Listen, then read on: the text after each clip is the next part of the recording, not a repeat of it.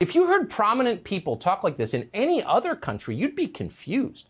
A nation's leadership class admitting they hope to replace their own citizens? It seems grotesque. If you believed in democracy, you would work to protect the potency of every citizen's vote, obviously. You wonder if people even debate questions like this in countries that don't hate themselves. Countries like Japan or South Korea or Israel. If you've recently been on X, that is to say the platform formerly known as Twitter, you've likely seen the hashtag #BanTheADL trending.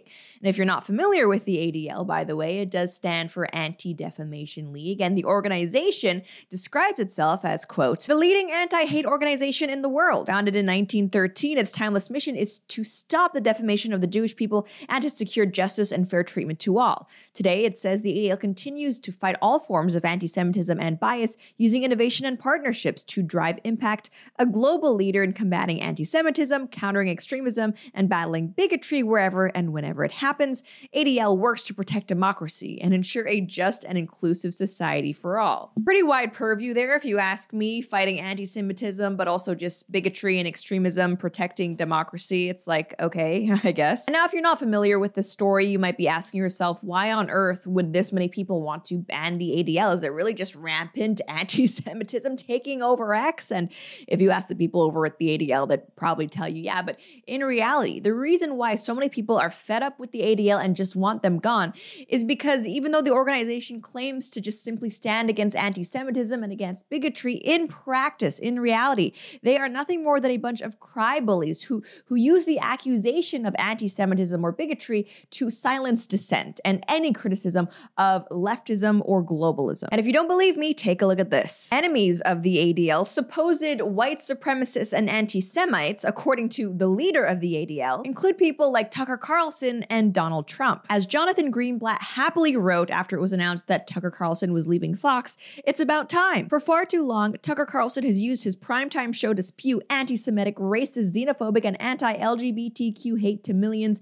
ADL has long called for his firing for this and many other offenses, including spreading the Great Replacement theory. And similarly, it's noted that Jonathan Greenblatt, who heads the Anti-Defamation League, said Friday that banning Trump was an excellent step and a fitting end to a legacy of spewing hate and vitriol. So you see, there are probably some of you who are watching this who are thinking, Lauren, anti-Semitism is no joke, okay? It's important that we speak out against it. Just understand, please, that this isn't actually about anti-Semitism. I mean, I think you have to be pretty far gone and a pretty huge partisan hack to accuse someone like Donald Trump or Tucker Carlson of being anti-Semitic. And let's face it, if you're watching this video, if you're a fan of Blaze TV, odds are the ADL would likely label you anti-Semitic too. And I just want to note here, because it really highlights how few scruples, if any, the ADL has, they've been very quick to criticize Tucker Carlson for, his insistence on discussing demographic change, which is a reality. It's not a white conspiracy theory, it's what's happening. According to the ADL, it's a white supremacist talking point to discuss how American demographics are changing due to mass migration and how this might, down the line, influence politics. But when it comes to migration causing demographic change in Israel, let's just say the ADL carries a very different tune. Because you see, despite the ADL demanding, quote, deplatform Tucker Carlson and the Great Replacement theory, the organization has simultaneously written that with historically high birth rates among the Palestinians and a possible influx of Palestinian refugees and their descendants now living around the world, Jews would quickly be a minority within a binational state, thus likely ending any semblance of equal representation and protections. The ADL also claimed that it is unrealistic and unacceptable to expect the state of Israel to voluntarily subvert its own sovereign existence and national identity and become a vulnerable minority within what was once its own territory. So when it comes to the ADL, at least, it sort of sounds like they're advocating borders for me, but not for thee. Now, from Israel's perspective, this makes perfect sense. Why would any democratic nation make its own citizens less powerful? Isn't that the deepest betrayal of all? In the words of the ADL, why would a government subvert its own sovereign existence? Good question. Maybe ADL President Jonathan Greenblatt will join us sometime to explain and tell us whether that same principle applies to the United States. And this brings us to how this all relates to Twitter, or should I say X. Still not used to the whole name change, but before we get to that, I do want to say a huge thank you to today's sponsor, Bonner Private Wine Partnership. Today, I have a special treat for you. You are welcome. It is a wine so rare that it sells out practically every single time it's released. It's Bonner Private Wine's Sonologico Malbec, a never-before imported gem. Picture this, deep in the remote Calchaquí Valley in Argentina, at a breathtaking altitude of 8,950 feet, sits the third highest vineyard in the world. It is here that the Sonologico Malbec is born. Now, what sets this bottle apart from home or restaurant wine? The Sonologico is highly rated at 91 points. There is no fining or filtration done when producing the Sonologico Malbec, preserving its true natural taste. It boasts a staggering 10 times more resveratrol levels, and it has 93% less sugar than bulk grocery store reds.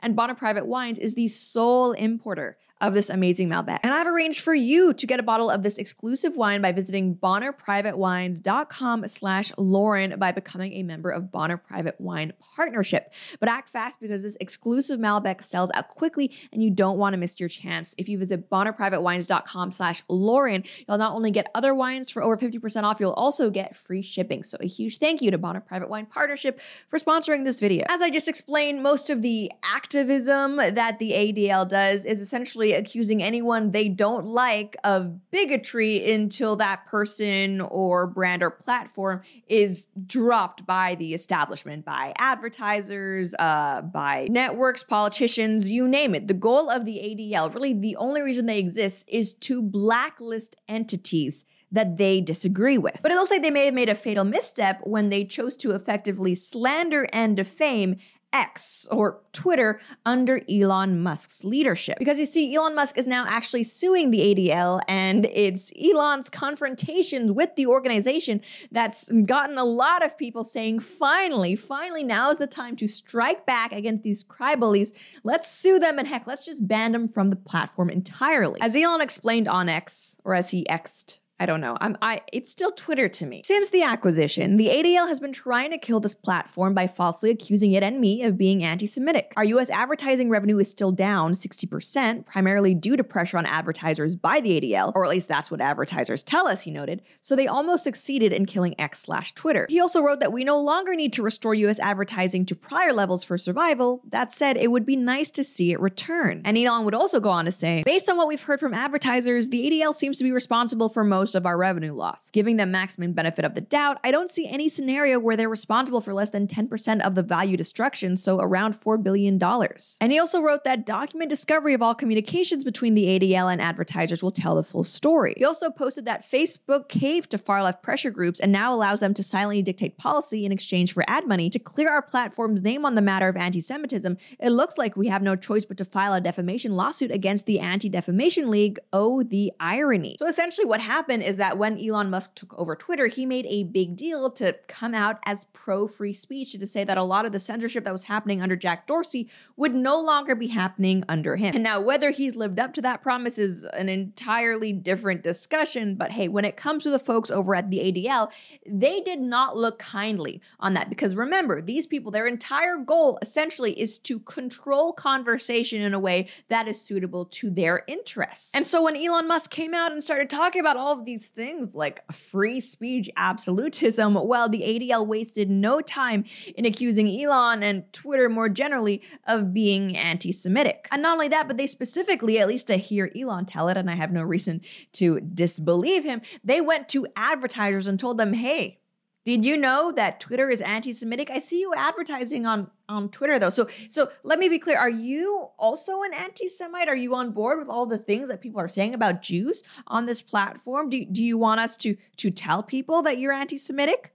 No, you don't. Well then, maybe you should stop advertising on Twitter. Yeah, it's the same song and dance we've seen from the left countless times before, but it looks like the ADL has finally tried to bully someone with enough money to fight back, that being Elon Musk. And now I may not be a lawyer, but if the ADL was like purposefully trying to hurt Twitter's business by lying about them, calling them anti-Semitic, that does sound like defamation to me, especially if like you can show that this is how much money we lost in contracts because of these people's lies.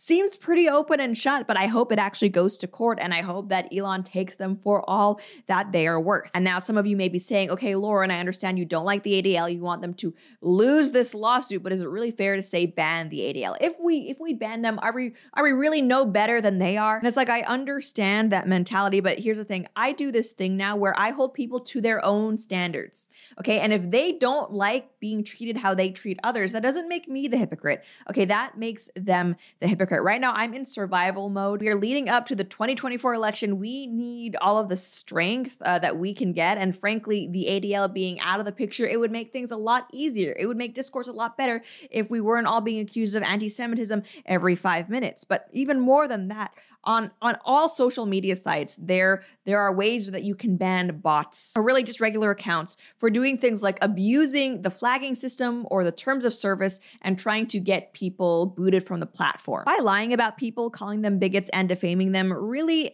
isn't the ADL just acting like real life bots? They're trying to abuse and misuse the terms of service and the platform. Why should they be allowed to do that when if it were anyone else, any number of faceless bots who use the same tactics, we would have kicked them off long ago? So yes, if you ask me, hashtag ban the ADL, let's keep it trending. Let's hold these cry bullies accountable for all of their lies. That's it for now though. If you enjoyed this video, please be sure to like, share, and subscribe. Until next time.